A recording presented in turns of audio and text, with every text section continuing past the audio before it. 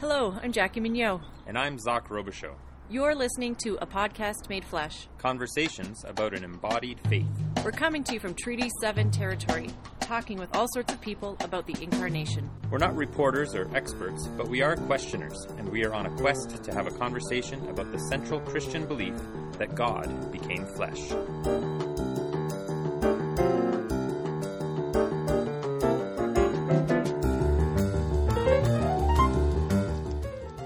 Going from being a white male in the church to identifying as a woman who, in our church culture, couldn't even stand in the pulpit. Uh-huh.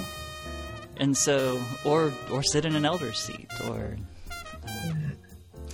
do much of anything but lead the children's choir in Sunday school. Yeah. So, the social construct and how I relate to it was very real. So even though it put me in a minority, it was an authentic minority.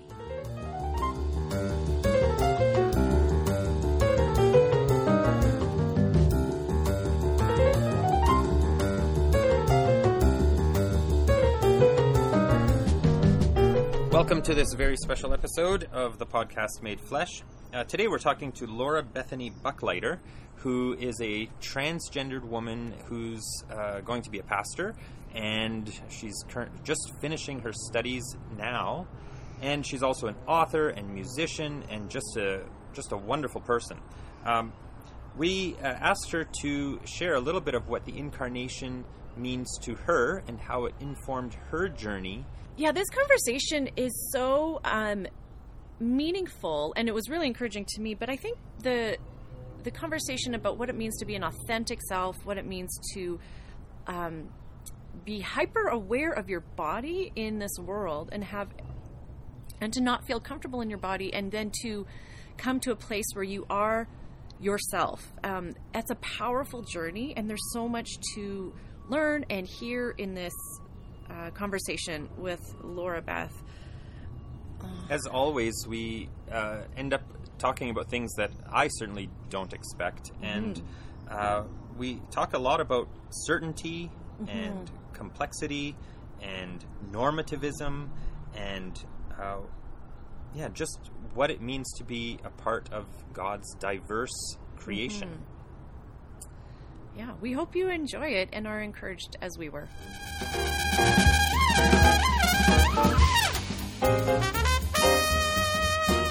So I am Laura Beth Buchleiter. It's spelled Buchleiter, but if I gave you $1, I'd be a Buchleiter. So. Oh, I like that. I'm actually currently a seminary student. I'm finishing up my Master's of Divinity. As of last week, my answer to that question is next month. I graduate next month, and that reality is sinking in. So, I'm a writer. I have a book out. I'm correlating with graduation and ordination. I'm going to be releasing an album. Oh, wow. Of music that was written during seminary, and moving on to doing some interim work. So hopefully spend the next several years traveling, doing some work with churches going through transitions and changes, and kind of helping navigate that space, and hopefully in the process navigating into some more affirming, open and inclusive spaces as well. So, yeah, wow, that's fantastic. So probably significant to that, I usually introduce myself as a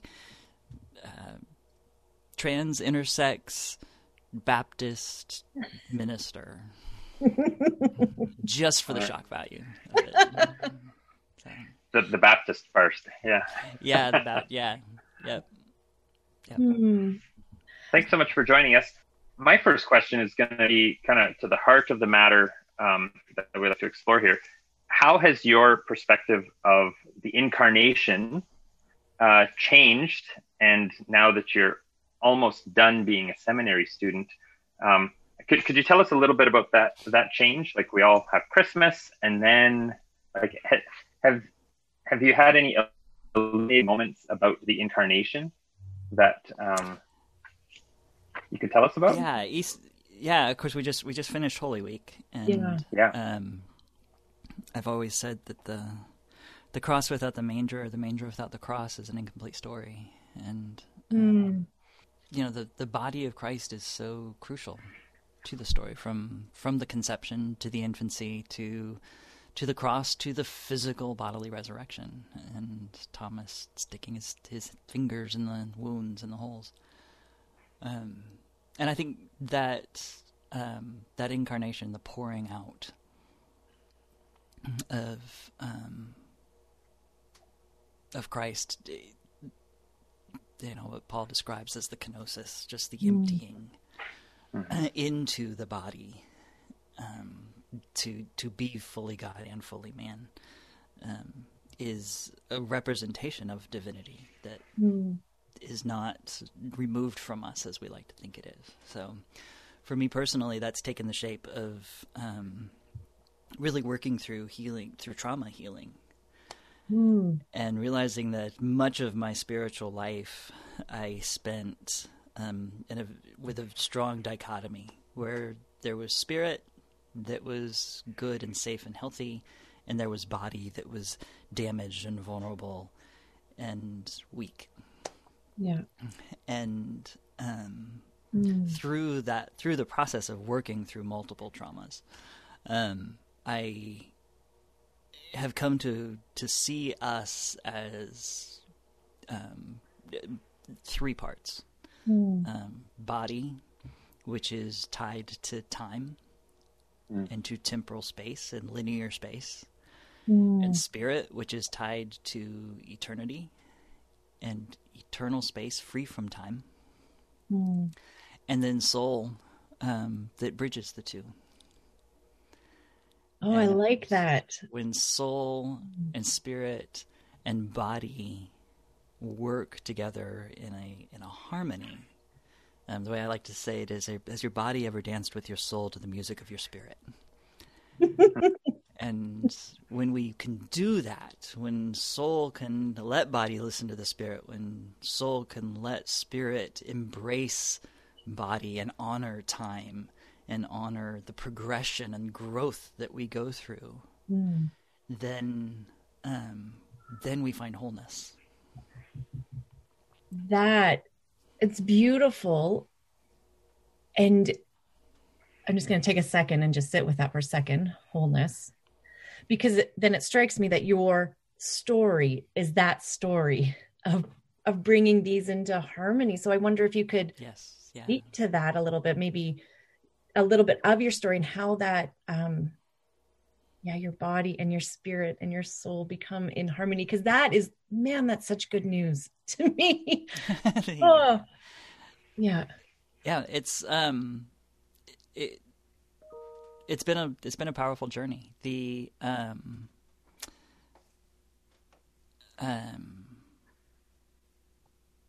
So like I say, most of my life spent with living in that dichotomy, and it was through the diagnosis of what at the time was gender identity disorder around 2006, 2007. I'm sorry, 2008. Prior to that, the diagnosis of PTSD. Okay. Which eventually evolved to complex PTSD, and then eventually diagnosed with an intersex condition. Okay. So that body became complicated. Yeah. So body was, like I said, it was vulnerable. And it was weak. My first trauma that we worked with in therapy was I almost drowned as a 4-year-old. Okay. I fell into the babysitter's pool and can remember reaching the top of the water only to sink back down again, and doing that twice before I saw her diving in. And wow. I don't have any memory of her pulling me out, but of then sitting in the grass or laying in the grass actually. And so I was confronted pretty early on with my own mortality. And that changes a child.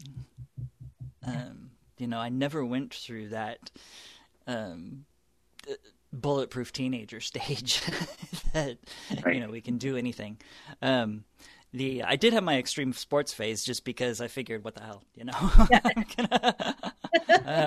if it's going to happen, might as well enjoy the ride. Yeah. So engaging with body, but then as my spirituality grew, seeing the divine as something that was distant and engaged. And in fact, not only could it not be with the body, the doctrine of atonement that I was taught said that the sinful body caused separation from the divine. Yeah. And so part of this journey has been, and part of that, where that imagery of the soul, and that is imagery to me, by the way. I don't think we're literally separated into three people, but the imagery of the soul as the bridge between the temporal and the eternal it was born out of this notion that the cross isn't just about forgiveness of sins for the sake of reuniting us. Yeah. For the sake of us curing a separation from God. The cross is about opening our eyes. If we think about all the stories of Christ and how many times he said, "When will you see?" How many blind people he healed. Yeah. And not just healed, but healed partially so that they could see partially, and then healed fully so that they could see fully, just to illustrate what was going on. And the work of the cross is the awakening to the divinity within us, the opening our eyes to see the divinity that was already created into us, into these physical bodies, into this temporal time. Like what you're talking about is reality. Like just like here's what is real, and even on the cross exposing this is your violent way. Like, and I'm inviting you to a way of peace, or like this is the good way. Yeah, that reality. And you used the word harmony before, like reality, harmony, invitation to see, like that's all together. Yeah. The title of the album is actually The Seminary Sessions, and the subtitle is More Than a Melody. And the idea behind that is that it's complex. Yeah. That good music is complex. Good living is complex. Good spirituality is more than the one-line insurance policy that I So. Can you say a little bit more about that? Because it was just Easter, not Christmas. It was just Easter yesterday. It feels like it was just Christmas. Oh my gosh, right?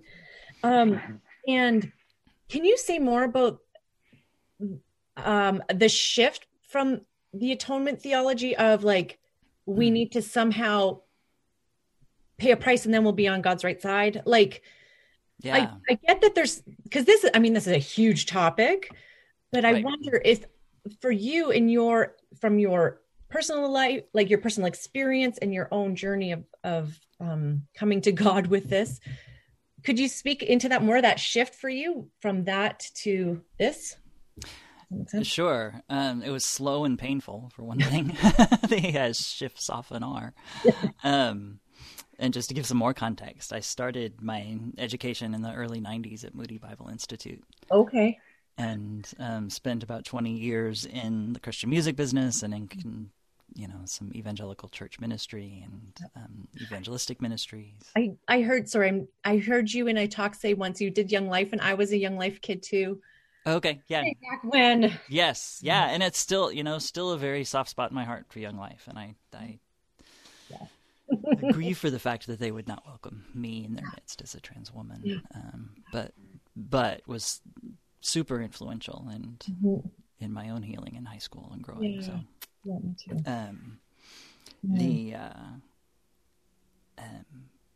So sorry. That's okay. Moving through the course of that ministry, through the course of that education, I developed what I came to call an addiction to answers. Yeah.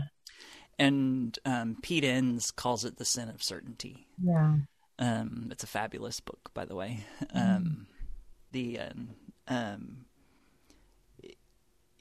reading that book, kind of gave credence to my what I was starting to recognize as this addiction to answers.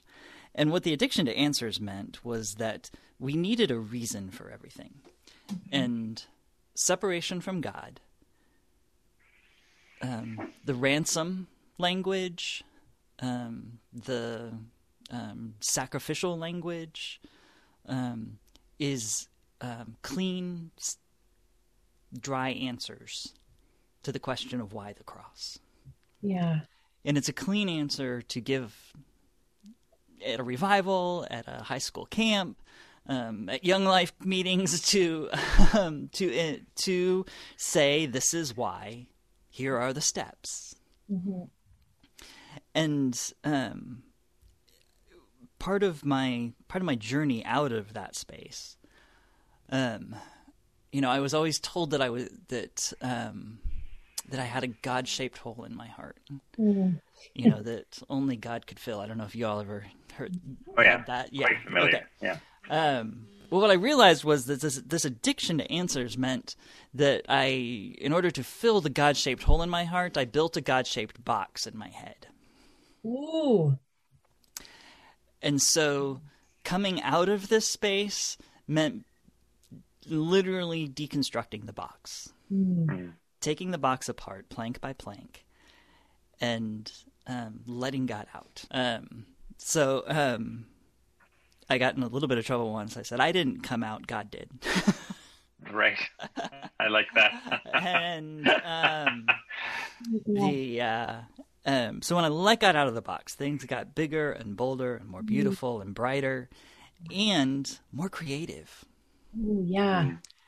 And so the complexity of what it means to be created in the image of God, that I was born a person who had the physical representation of both, what we consider both genders.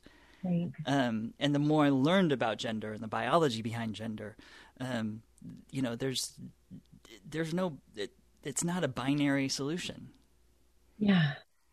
Neither is the cross. Neither is the Christ. Neither is our relationship to God a binary conversation, a yes or no answer. And what that really sparked was a journey into Christian mysticism. And my parents, bless their wonderful hearts, we survived me coming out as trans.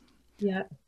We're working on me coming out as, not really coming out, but in living into being lesbian. I haven't dated since I came out, so they haven't had to cross that bridge yet, but they're prepared to when the time comes. I think telling them I was a Christian mystic just about put them over the final edge.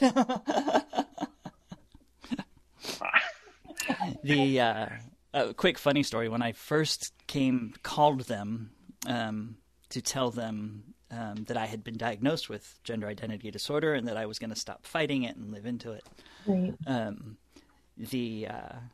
They listened quietly for a while I did my best in that language to explain that. And Mom said, she's like, well, we knew you were struggling. We knew there were going to be some changes. We don't know what to do with all this, but I'm just a little relieved because I was afraid you were going to tell us you were a Democrat. Oh. Wow. Yeah.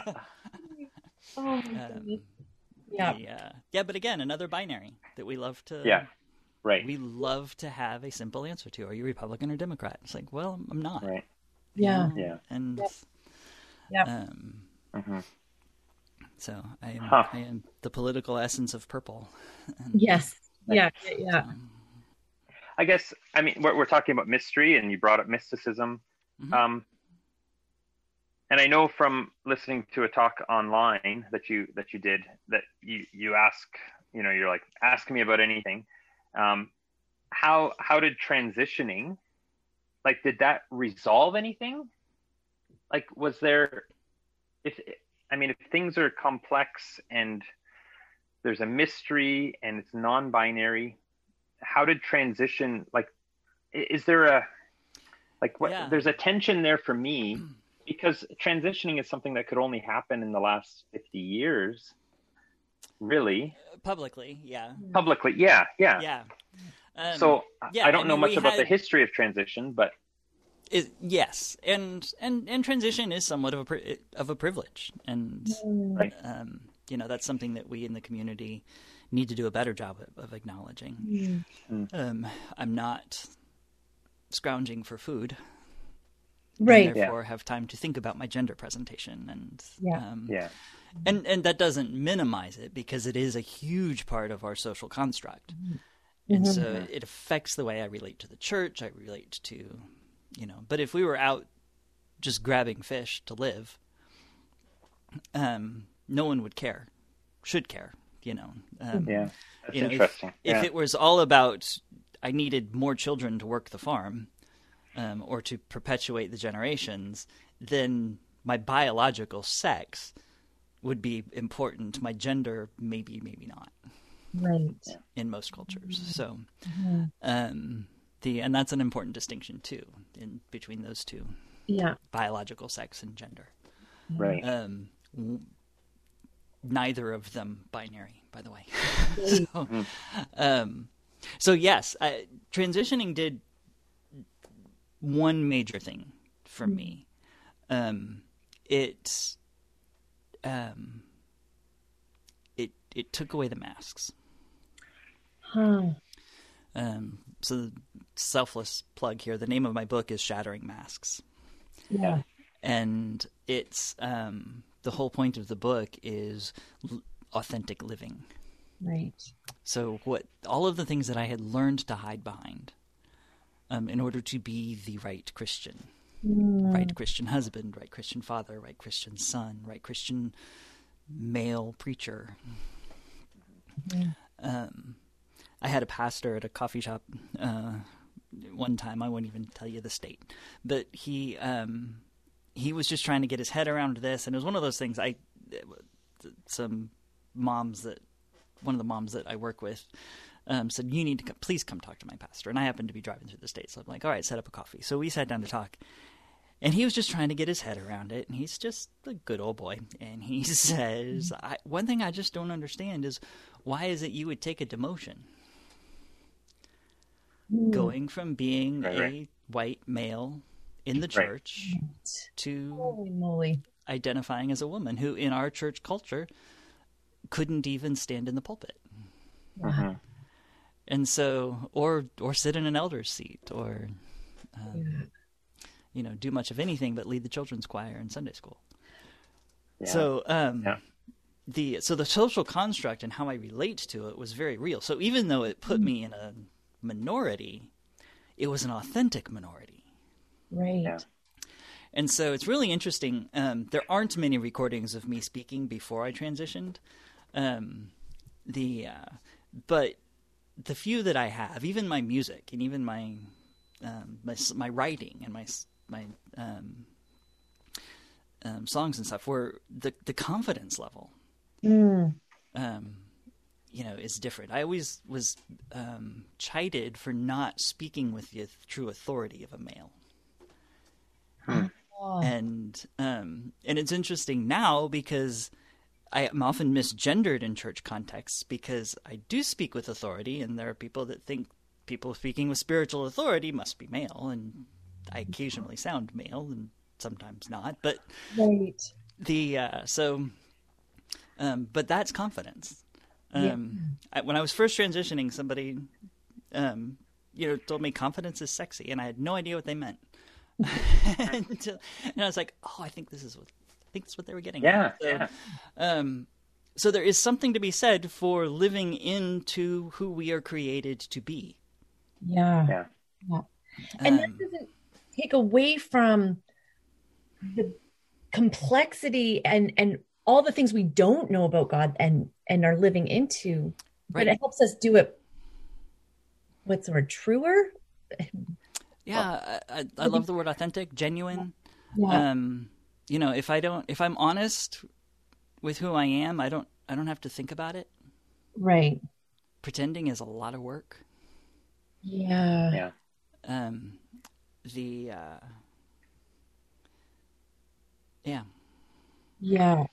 I really like that connection between authenticity and authority, because I think often we confuse God's or Christ's authority as, coming from power and that, but really it comes from him fully embodying God and, revealing who God is in authenticity. That's where the authority comes from.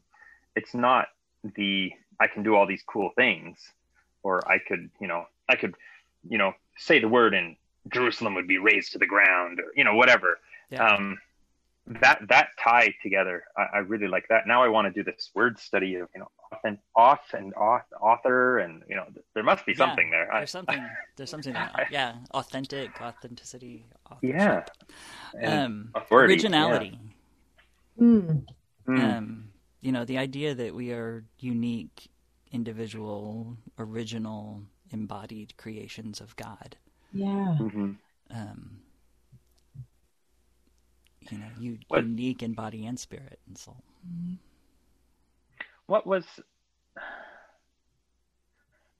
This is something that I imagine to be a challenge, being raised in a I'm not Baptist, so I'll say just a good Christian home, or a good Christian church.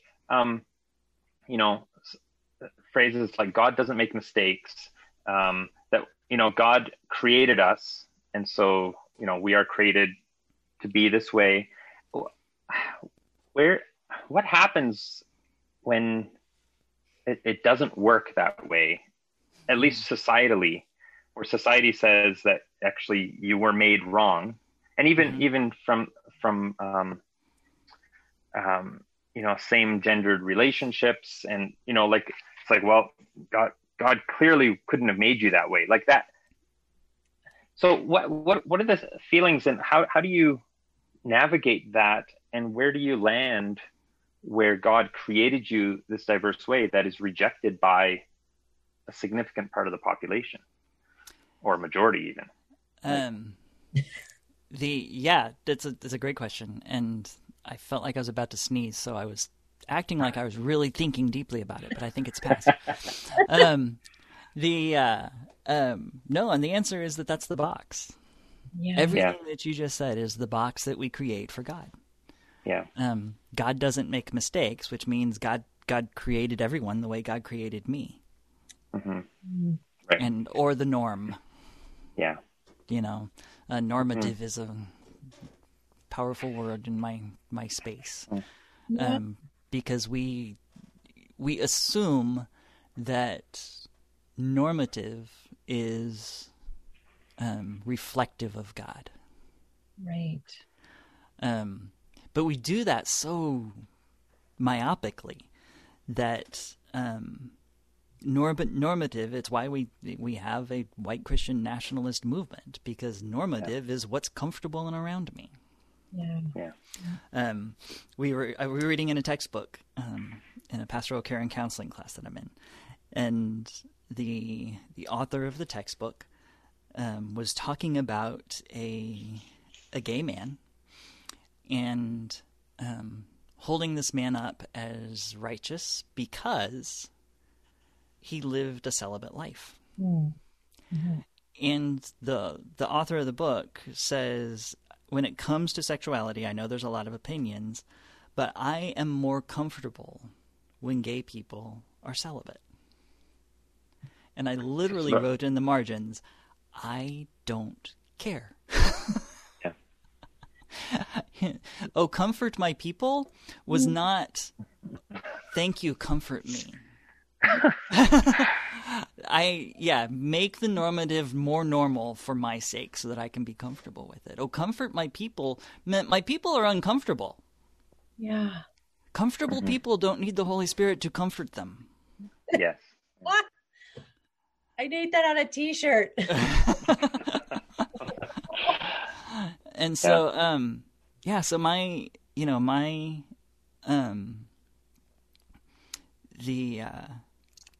when I started talking about dating, and I describe myself as a theoretical lesbian because I've done nothing to prove it.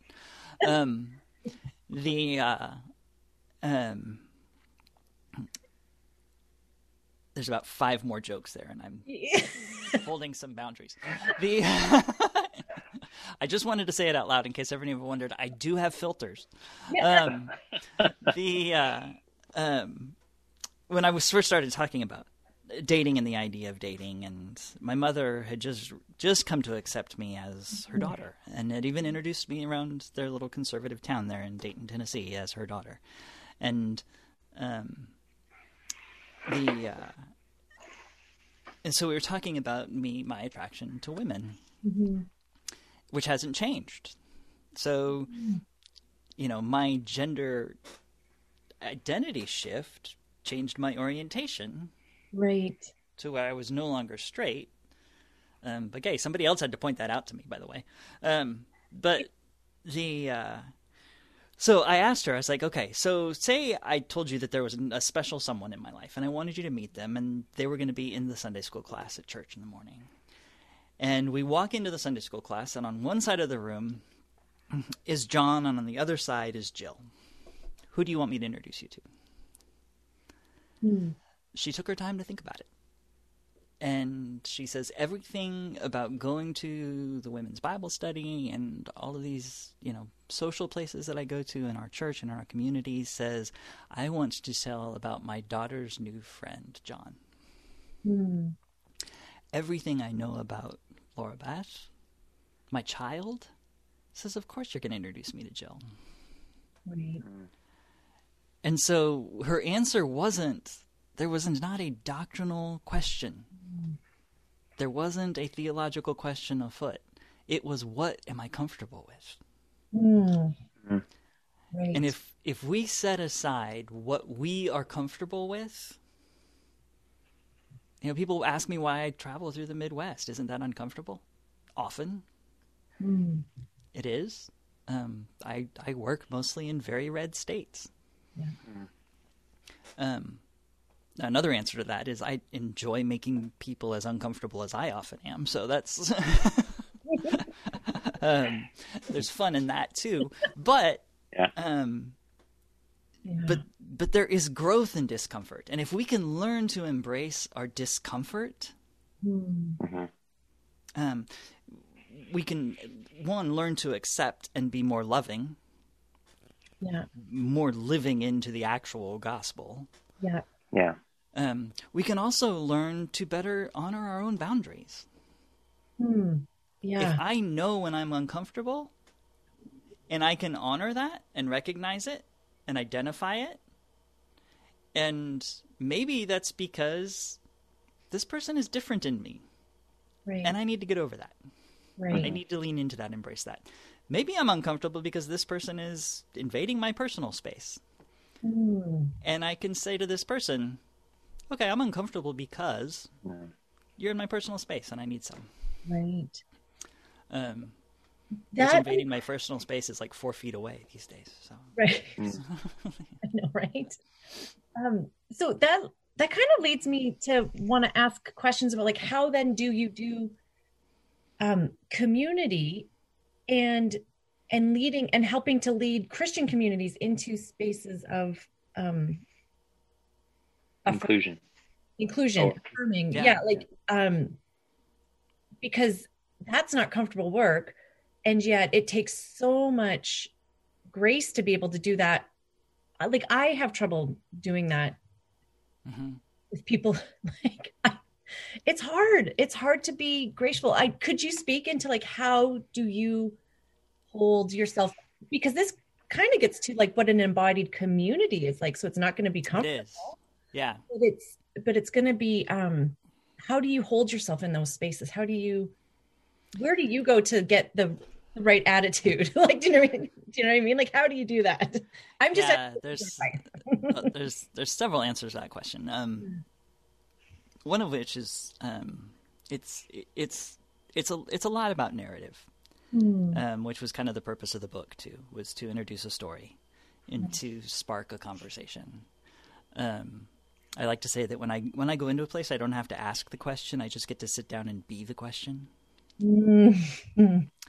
And, a lot of times at those coffees with pastors, I'll just introduce myself like I introduced to all. I'm a trans, intersex, lesbian, Baptist minister. And they just sit there with it, and I just sip my coffee. And, see which one of those things draws up the most questions for them. And so just allowing my narrative, allowing my story to be there. And it takes vulnerability on my part. So part of that is having spaces that I am fully affirmed and fully accepted. Right. I've been, as I'm coming to the end of seminary and getting ready to move out of this little house that I've lived in the last 3 years and move on to a more nomadic lifestyle again, which I'm very excited about. But I've also been lamenting roots. And not really. This was move number 28 when I moved here. Yeah. And so I've got at least a few more in me, I know. And as I processed that, what I realized was I wasn't really lamenting like geographical roots. I was lamenting stable community. Yeah. And what I realized is that I have that. It just looks very different. I had a near panic attack recently, and I reached out to 3 people, only one of whom was in the same state that I'm in. But they know me. They know when I say these keywords, they know how to respond to bring me back to reality and help ground me in those moments. And that's my community. Yeah. And so whenever I go into a space that I know I could be pushing the boundaries a little bit, these people know. And we talk about it the day before. We remind me why I do what I do. We talk about it the next day and debrief on it. And sometimes it's just, it was nothing. I mean, it was, they were so ready to have me there. And more often than not, that's the case. By the time I get there, right, enough people are excited about it. Yeah. Another way that I approach it is that I said earlier, I didn't come out, God did. I've done all the coming out I'm going to do. And I call this an assumption of acceptance.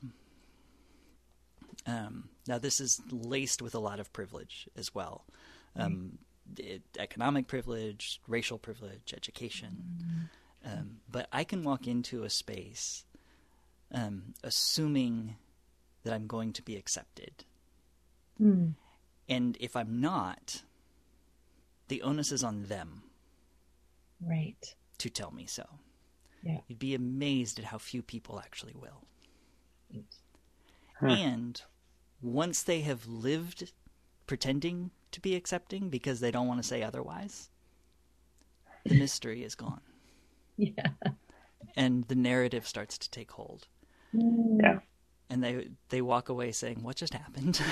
Right. and I do the same thing. What just happened? That was supposed to be contentious. And we talked about trucks and crops and airplanes. And that's evangelism that you're describing. Like that's where you can just be authentic, true, real, in that space, and you start to change the narrative or start the narrative, and people can get to know you. What I really loved about the story about your mom is, she first parroted, kind of, here's what society tells me, and then, but I know you, and so like, and those are 2 different directions. So they are. And I think one of the distinctions that I like to make with evangelism is the way I was taught evangelism. Right. Is that the way I was taught evangelism was you go in authentically manipulating the narrative to what you believe the outcome needs to be. Yeah. When I go in and I get to simply be, I get to be the question. I'm very careful to allow, and that was my 3rd point, is that everyone is on their own journey. Yeah. Not only is every individual on their own journey, every community is on their own journey. And community narrative is something that I'm just starting to scratch some research space in, and really hope to study more as I'm engaging communities over the next several years. Oh, that would be good. Yeah. And so the allowing my, so the way I describe it is, it's not, what I used to do is go in and take their narrative on me. So I would submit my narrative to theirs in order to serve them well. And I spiritualized that beautifully. What many evangelists do is they impose their narrative on another person's journey. And they say, no, this is how it's supposed to work. And this is what Christianity looks like. This is normative. Right. I might be aging myself here, but when I was in high school, Steve Taylor was a Christian artist, and he had a song called "I Want to Be a Clone."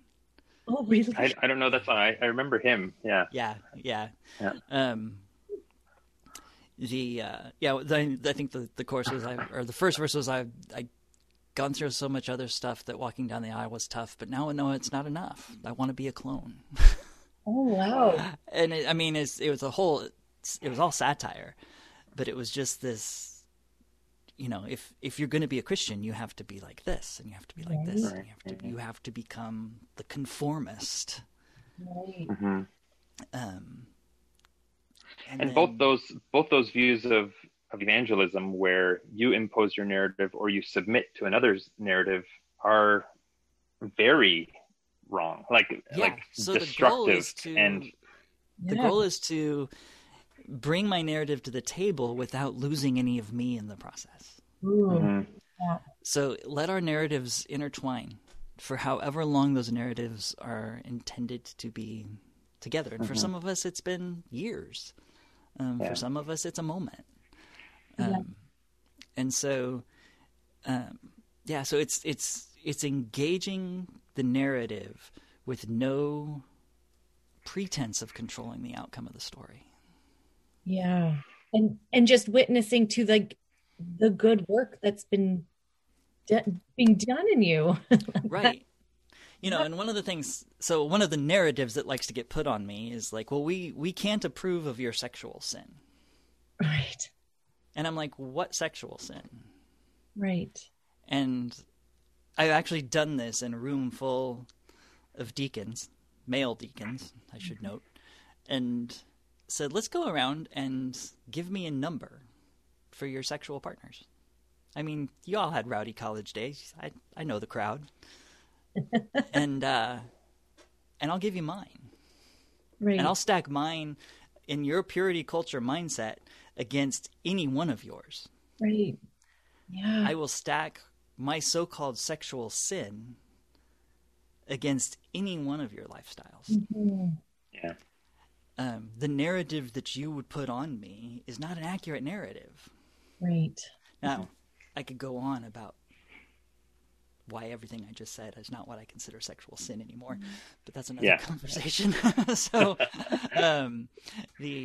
just as body empowering and informing, but the narrative is that my sexuality, what I bring to the table, is not what it's perceived to be. Right. And so no more than I can perceive. Now, I've done that before too, where, there were several of us right on the same page. It's like, no, just me and my wife. And I'm like, fantastic. Same, Yeah.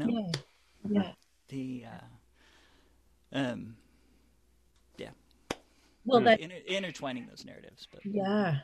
I mean, and that's a whole other, again, direction and further conversation is needed. Maybe not today, but in general, just about our sexuality and our embodiment and what is sin in that realm, what is damaging and harmful, and what is God created. So that's a whole other thing, but that the purity culture stuff just taps right into it. And yes. And there are a much stronger conversation partners than me on that topic, but but one of my favorites too to tackle. Yeah.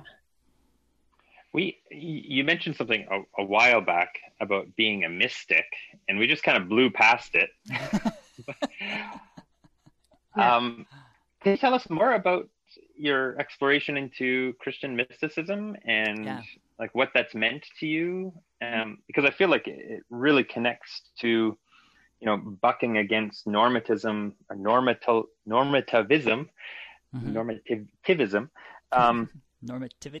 and complexity and not knowing. Can you just tell us maybe like where did you learn about Christian mysticism and why did you embrace it? So I kind of came at Christian mysticism through a back door, if you will. My first venture out of Christian therapy and Christian counseling was when the Christian therapist that I was working with finally admitted she was in over her head. And I had severe nightmares related to the PTSD and related to the gender dysphoria. And so she referred me to a dream psychologist. And at first she's like, well, I want you to see this dream psychologist, but I also want you to debrief with me so I can basically undo all of the non-Christian psychology woohoo that she's going to bring. And the dream psychologist wisely said, no, if you're going to work with me, you're going to work with one therapist at a time. Right. And so I agreed and never went back to the other therapist.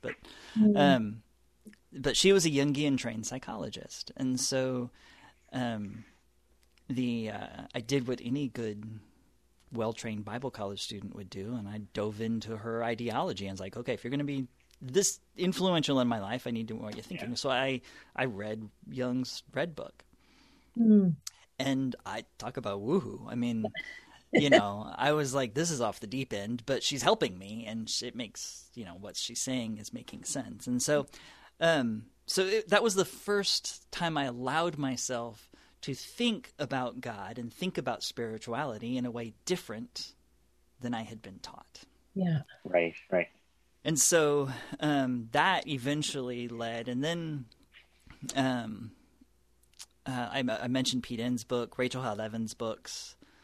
I mentioned my family being in Dayton.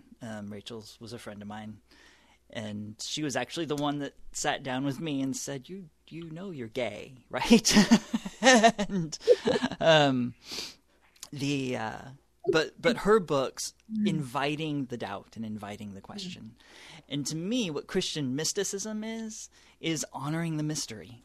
Yeah. So there is of course school of theology of Christian mysticism, but as soon as you codify mysticism, it's no longer mystical. Yeah. And so, the Julians of Norwich and that era of people, the Desert Mothers and Fathers, Right. The Cloud of Unknowing has been a majorly influential book on my seminary career. Oh, wow. And it's anonymous author. We don't even know who wrote it. So. Right. There's so much good there because, so this is my own experience too. Again, so Canada, up here in Canada, people like Rachel Held Evans and Pete Enns also are doing huge things, and inviting us into the bigger conversation. But a lot of us too have had these experiences of our healing is on the other side of the box of answers we've been given, right? Like it's that, and that's where that mysticism piece, so many of us, that's how we encounter who God is. And now we're so I'm a pastor, but I'm kind of coming back to, okay, so what does this mean for this faith I was given out of this experience of God that's not in the box? Right.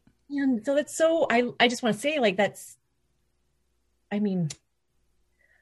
just feel like it's such an integral part of the path is to embrace that mystery and it's learning. It's not my best friend here in seminary is a librarian by trade. This is her second master's degree. And she jokes about herself in this way that she loves the mystery for the sake of the research and solving the mystery. But as soon as she solves the mystery, it's boring. And I asked her about something the other day, and I explained to her how I started to solve it because I was reverse engineering this thing, and I found out this and this, and she's like, "I'm bored already." it's like, you already gave me the answer. I don't care how you got there. Yeah. But we both acknowledge that mysticism is it's the love of the mystery. Mm-hmm. So the challenge with deconstruction and reconstruction, the thing I struggle with in that language is you're building yourself another box. Yeah. So when I came to seminary, one of the questions that I asked my professors was, how am I going to avoid just feeding my addiction to answers by diving back into academia? Right. And on the other side of whatever the... Right. Yeah. So, and you talked about, a little bit about gender. And one of the things that I thought in that moment, transitioning is going from one binary to the other. Yeah. And so, and I think this might have been a little bit what you were getting at that I didn't really grab onto very well, but it's going from identifying as male to identifying as female. Right. And I took some psychology classes because I didn't think there was going to be a life for me in Christian ministry for a minute. And I would sit in class, especially with these young psychology and philosophy undergrads, and they'd be like, so are you a man or a woman? And I would just love to look at them and be like, I'm both and I'm neither. And they would, whoa, that's amazing. And, but there's truth in that. Physically speaking, biologically speaking, when a doctor asks me male or female, my question is, why are you asking? Because it's a different answer depending on what filter you're needing to apply to my exam right now. Yeah. And so I think our faith is the same way. If we let the pendulum swing from one side to the other, then we've just switched one box for the next. Yeah. We've switched one form of intolerance for another form of intolerance. Yeah. And unity, harmony, peace in the body of Christ, community is found in diversity, true diversity, where we are able to let the pendulum find its center. Which means learning to live, not just live with and tolerate the questions and the mystery and the doubt, but learn to love them. And kind of the point of the cloud of unknowing is that it says you ascend through a cloud of knowledge, through a cloud of forgetting, basically. And so it sorts out everything that you thought you knew, and then you sit in this space of knowing. And this is where most of us sit. This is where most of Western Christianity is comfortable. And it's kind of like the eye of the storm. You think you're in a good place, but there's still trouble brewing on all sides. And then comes the cloud of unknowing. And the only thing that allows us to ascend through the cloud of unknowing is divine love. And it's only after ascending through the cloud of unknowing, where knowledge has no tangible value, only love, that we truly know and meet the divine. So knowledge is not worthless because that's what gets us through the first cloud.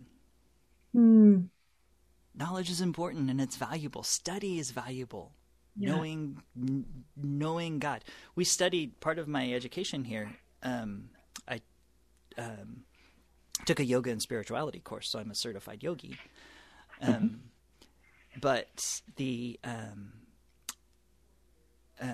we studied Vedic wisdom.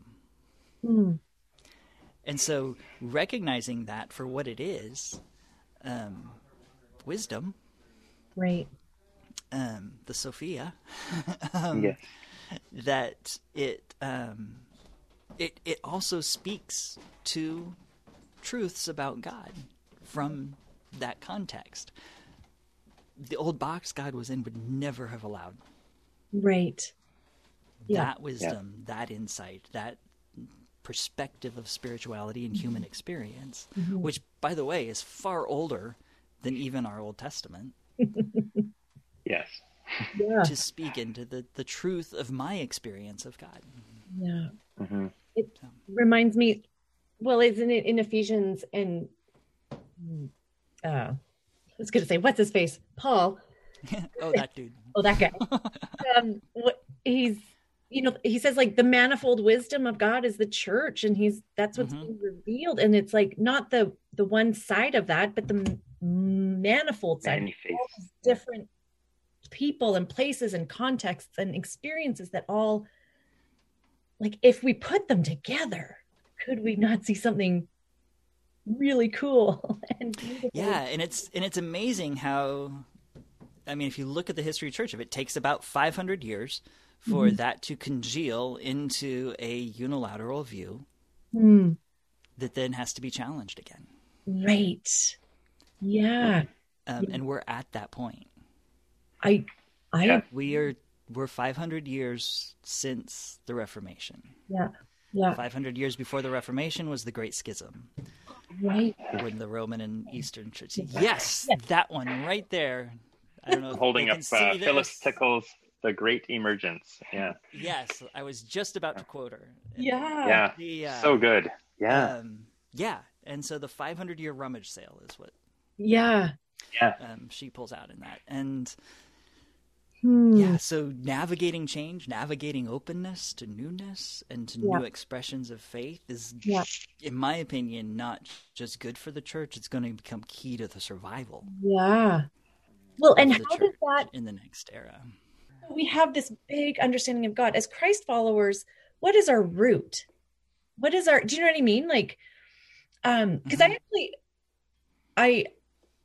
and it's not a concern. That's not the right word for it. But I don't want to get so vague that things don't impact our real lives anymore. You know what I mean? So what is, like, there's something about the particularness of Christianity and Christ and Jesus that is so good for me. So for you, like, how does the bigness and the mystery, what's the root for you that is that particular embodied piece? So I'm not going to pretend to have an answer. I think you're absolutely right. It's a big question. The way I am living into that question is evolving, and there's several things in my book that I would go back and rewrite, and maybe someday I'll have the opportunity to do that. I don't regret writing it, but it's a great snapshot to where I was in that moment 5 years ago. But one of the things I say in the book is that I had deconstructed down to this, what I called truth in that moment, was that God is either sovereign or God is not. Right.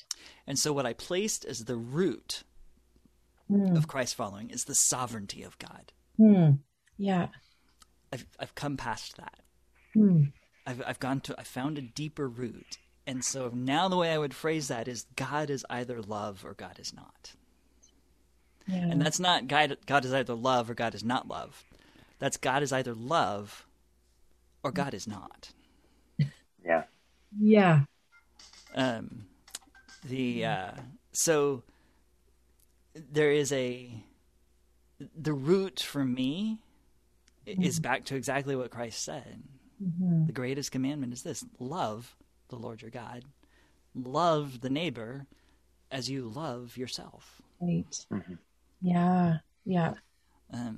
And back again to the cloud of unknowing, to ascend to intimate relation with the divine, to awaken, back to our original conversation, back to awaken the divine within us, that the cross has opened our eyes to see. The path to that is love. The path from that is love. And love expresses itself in compassion and kindness and generosity. And I'm going to be preaching this weekend out of Mark 13. And it's Christ saying, stand guard. You don't know the time, you don't know the place, but stand watch. And what does it mean to stand watch? Well, it's not standing on a tower with binoculars, though some have interpreted it that way. Right. Standing guard means be loving. Be watchful by loving the neighbor, by loving the self, and by loving God in the process of that. Yeah, framing a lot of that language that we see in the New Testament that seems combative, all of that. There's a lot of military language. There is, yeah. And well, if understanding you look at the culture that they were in, yeah, like here we are. Like, there was a Roman centurion from what, it's the impression we're given anyway, that I wasn't there. So for sure. One of the questions I wanted to ask you, because I think you're in a unique position to speak on this, how does persecution then, so as a as a part of the persecuted minority, I guess, especially within the church, how does that bring love and help reveal love in an embodied way? So I mean, just for clarity, persecution isn't a word that I would identify with. Oh, okay. I mean, I've literally had rocks thrown at me for being on both sides of this issue.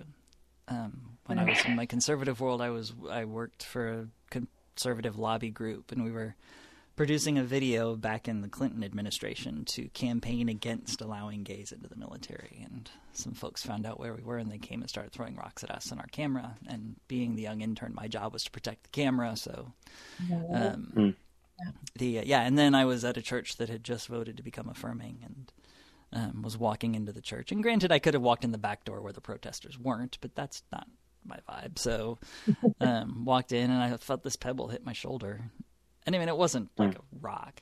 You know, they weren't trying to hurt me. They were trying to make a point. And so, and I think that's, to me, is the distinction. There are pastors who have called for the death of homosexuals.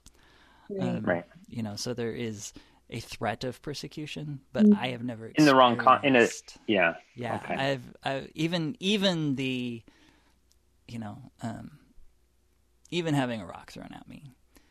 Yeah. That I have a hard time identifying that with the martyrdom of the history of persecution, even the contemporary persecution that Christians and all people of faith, you know, are facing around the world. So, would there be a better word? Or because I mean, I really liked how you framed it earlier as kind of walking in to a room where you could take the posture of, these people aren't going to accept me, but you're walking into the room as confident and authentic and bringing your story to it. So I don't see you living as, you know, someone who's excluded, but you are excluded in many ways. Oh, I am. You know, me finding jobs as a trans Baptist preacher is not going to be a cakewalk. Ask our friend June up there in y'all's neck of the woods. But I think marginalized, misunderstood.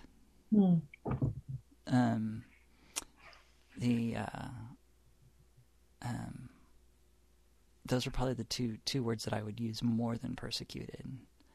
And part of the reason I like those marginalized is easy statistically to back up. Yeah. You know, we are a margin.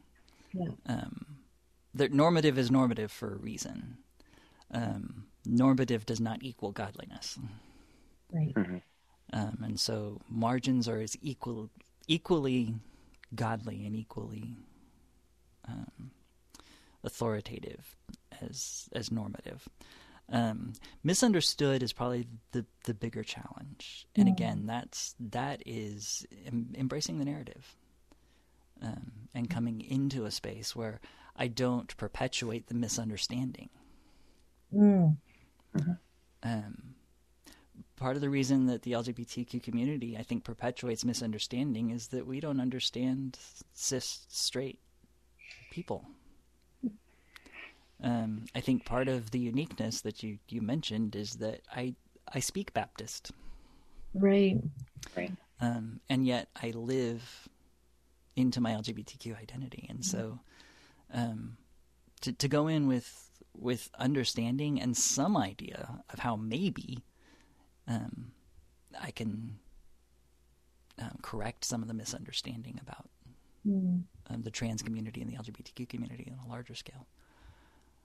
So then, being in the margins, does that inform a a new or a fresher way or a more authentic way to love? That's a great question. I would say yes. For example, I am way more compassionate to the Black Lives Matter movement than I ever would have been, as I were trying to hide from my margin. I think Christ is another great example of that. There are people that looked at him and said, "Oh gosh, you're one of those bumpkins from Galilee." Right. Even looked at Peter. It's like, you guys talk funny. You have that Galilean accent, and you guys talk the same, and you must be one of them. But then Jesus looked at the Samaritan woman and looked at the Phoenician woman, and it's like, I don't throw scraps to dogs. So margins have margins, and and Jesus was not an exception to recognizing that, at least in the culture. Now, there's a lot of great interpretations. Like the story of the Samaritan woman is one of my absolute favorites, because she is one of the most misunderstood people in Scripture, in my opinion. Yeah. The woman at the well? Yes. Yeah. Yeah. And so I think Jesus addressed the issue of Samaritan marginalization by opening himself to understanding her. And opening himself to being understood by her. Yeah. Wow. Because he would have grown up with a lot of prejudice against Samaritans. Oh, absolutely. Yeah. Well, and it's kind of like people telling me, don't drive through the Midwest alone. I mean, that's dangerous for your people. Right. People told him the same thing. Don't walk through Samaria. Take the extra 3 days, walk around Samaria. Right. Yeah. And Jesus was like, no. I'm too tired. Yeah. Yeah, actually, no, I'm just tired. Let's get this over with. Yeah, let's just go straight there. And as a result, we have one of the most beautiful stories in the Bible. Absolutely. Yeah. From an empowered, bold, intelligent woman. Yeah. This narrative that she was probably a prostitute and an adulterer and is complete, in my opinion, completely misunderstanding the text, the Scripture, the cultural context. I mean, she goes back into the town and starts telling the story, and people listen and follow her. Right. They don't do that to the town nut job. Right. Oh, it's beautiful. That's when in our email I had asked, do you have a Jesus story that's like getting you right now? Because that's always a favorite to fall back on. Yeah. That's good. Yeah. Where are you at, Zach? Any more questions? I'm about a quarter of the way through my questions, so. No, this has been great, because I love being surprised in these conversations, because I come in like, oh, this would be an interesting thing to explore, and of course I have my and this is where we'll end up, and we never do. So it's a great. I love being schooled over and over again. Because things are so much further beyond what I can see by myself. So this has been a real treat. I really love this. Yeah. That happens on this side of the podcast too, because we get asked the same questions a lot. Yeah. And so to come into a conversation and be surprised a little bit by the questions. You did send me an email, so I'm not completely caught off guard. But even the surprise sometimes in how the narrative that is, we said at the beginning we'd be open to the Holy Spirit here, and how the narrative takes shape even in how I respond to questions that I get asked all the time. But I just want to say thank you, Laura Beth. Just personally, I feel more. I'm a pastor, and I am tired. It's been a tiring year. It really has. Yeah. And that's, honestly, part of my call to interim ministry is not just churches changing pastors, but pastors on sabbatical. Right. And that is a good call, because there's yeah, church is hard. It's hard to navigate all of it. And so just even our conversation just felt like Jesus pointing to me, which I think I need pretty regularly as a pastor, because sometimes we're trying to do that for everyone else, but I'm like, I just need someone to point me to the good news today. Right. So I'm thankful for this conversation. Good. Thank you for that. That means a lot. Yeah, and for your voice and your scripture, not like it's just so good and needed, and I'm so thankful, and I'm so excited to like have our little world of our Canadian podcast listeners listening. I don't know if we have anyone from the States who listens to us, but well, we'll have a couple now, maybe, hopefully. Oh, good. Yeah. Yeah, no, I'm sure you do.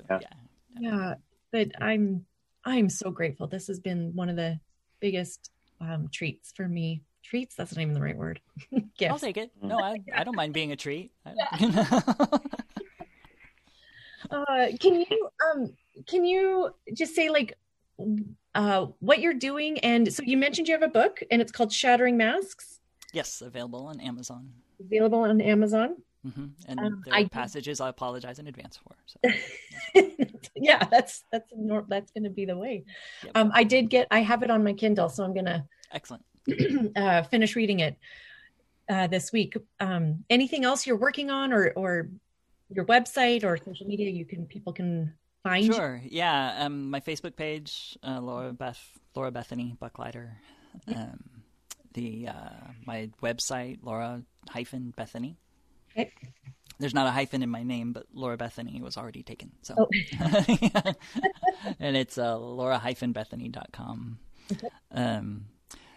So coming up in May, graduation with the Master's of Divinity and ordination into the cooperative,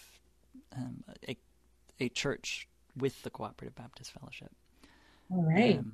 And the album coming out that we're very excited about. It's definitely in that home studio genre, but shooting for the top tier of the genre. So we've been able to build a nice little recording space here over the last I years. love it. So Great. And the goal is to actually move the recording studio into a travel trailer. Okay. And that will be my office and writing space, my creative space, as I and there'll be a bunk in there that I can travel and sleep in and stuff. But as I go travel around to churches, I'll have my library and everything. Wow, that's a cool idea. So we'll see. I mean, it's still, I have no idea. In fact, I'm leaving here to go truck shopping to hopefully find something that'll pull the trailer once I find it. So one step at a time. But and trying to make home base here in Indiana, but not exactly sure where that's going to be in the next couple of months either. So a lot of change and transition. Now. And if I stop and think about all of it at once, it can be a little anxiety producing. But hence the panic attack that my friends talked me down from. So. Well, I think we'd like to encourage you and wish you well on this really exciting new thank you chapter. That's really awesome. Yeah, I appreciate it. No, it was fantastic to meet you all, and I really enjoyed talking to you. Yeah, us too. Thank you so much. And those churches are going to be so lucky to have you. Yeah. I haven't announced this on social media yet. I'm going to probably this week, but my first one will be in Western Wyoming. Okay. So I get to recover from seminary in the high mountain desert a little bit. So it'll be good. Yeah, good for all of us, I hope. Yeah. I guess since you weren't given the name Laura Bethany at birth by your parents, what led you to that name in kind of embracing that name? Yeah, that's one of my favorite questions to get asked, and I hardly ever get asked. So thank you for that. Names are important. Yeah. You're welcome. I actually have this illustration that when I'm talking to gender expansive groups, I talk through this explanation of, and I describe a rose basically, but it's not until you see the picture of the rose that you know what I've been describing. And my point is, with all due respect to Shakespeare, a rose by any other name is not a rose.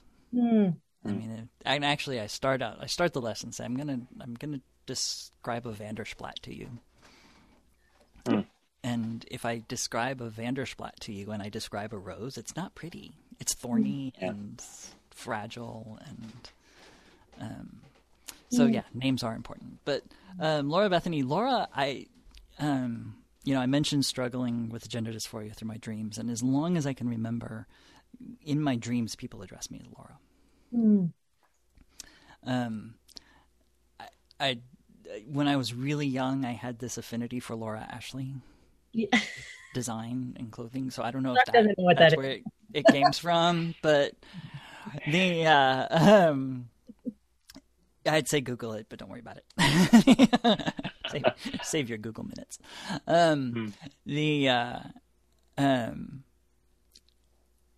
So the name Laura comes from laurel, which is the leaves that were used to make the victory wreaths for ancient Greek and Roman, like the original Olympic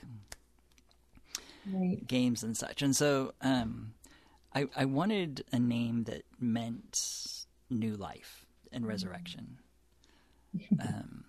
And so I was reading the story of Lazarus, where Christ brings Lazarus back from the dead, and it says he came to the town of Bethany. And so Bethany, in my mind, is a place of resurrection and new life. So Laura Bethany is my victorious new life. Oh, my goodness. And the book is actually published under Laura Beth Taylor.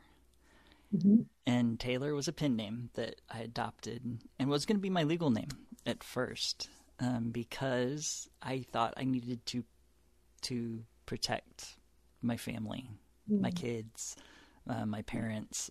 I didn't think they would want the family name associated with me in this journey and this change and transition I was on. And as we got to talking and working through it and got past the Democrat-Republican conversation and into deeper realities of what was going on. And there were some letters that they were like, can you just decide to be something different? And I'm like, that's exactly what I've been doing. And that's why I almost killed myself and was in the hospital. And they're like, okay, we get it. And so finally in a letter, Dad says, I think I get it. The only thing that really bothers me is that you would walk away from our family name. And I'm like, done. So, Buchleiter is not nearly as clean on a book or album cover as Taylor, but I mean, yep. So, and I still have the "if I gave you $1" joke. So, so even not changing my last name became a powerful part of that. Yeah. That's a good story.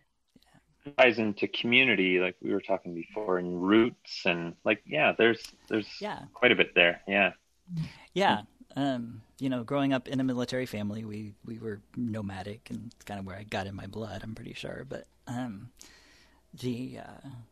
so we don't have the geographic roots, but I do have the family roots, and even though they are strained by politics and thoughts on spirituality and scripture and stuff, I was talking to moms right before I got on the phone with y'all or so.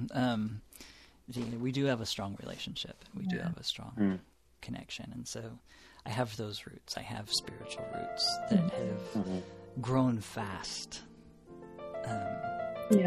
in new places after I uprooted my spirituality. So good.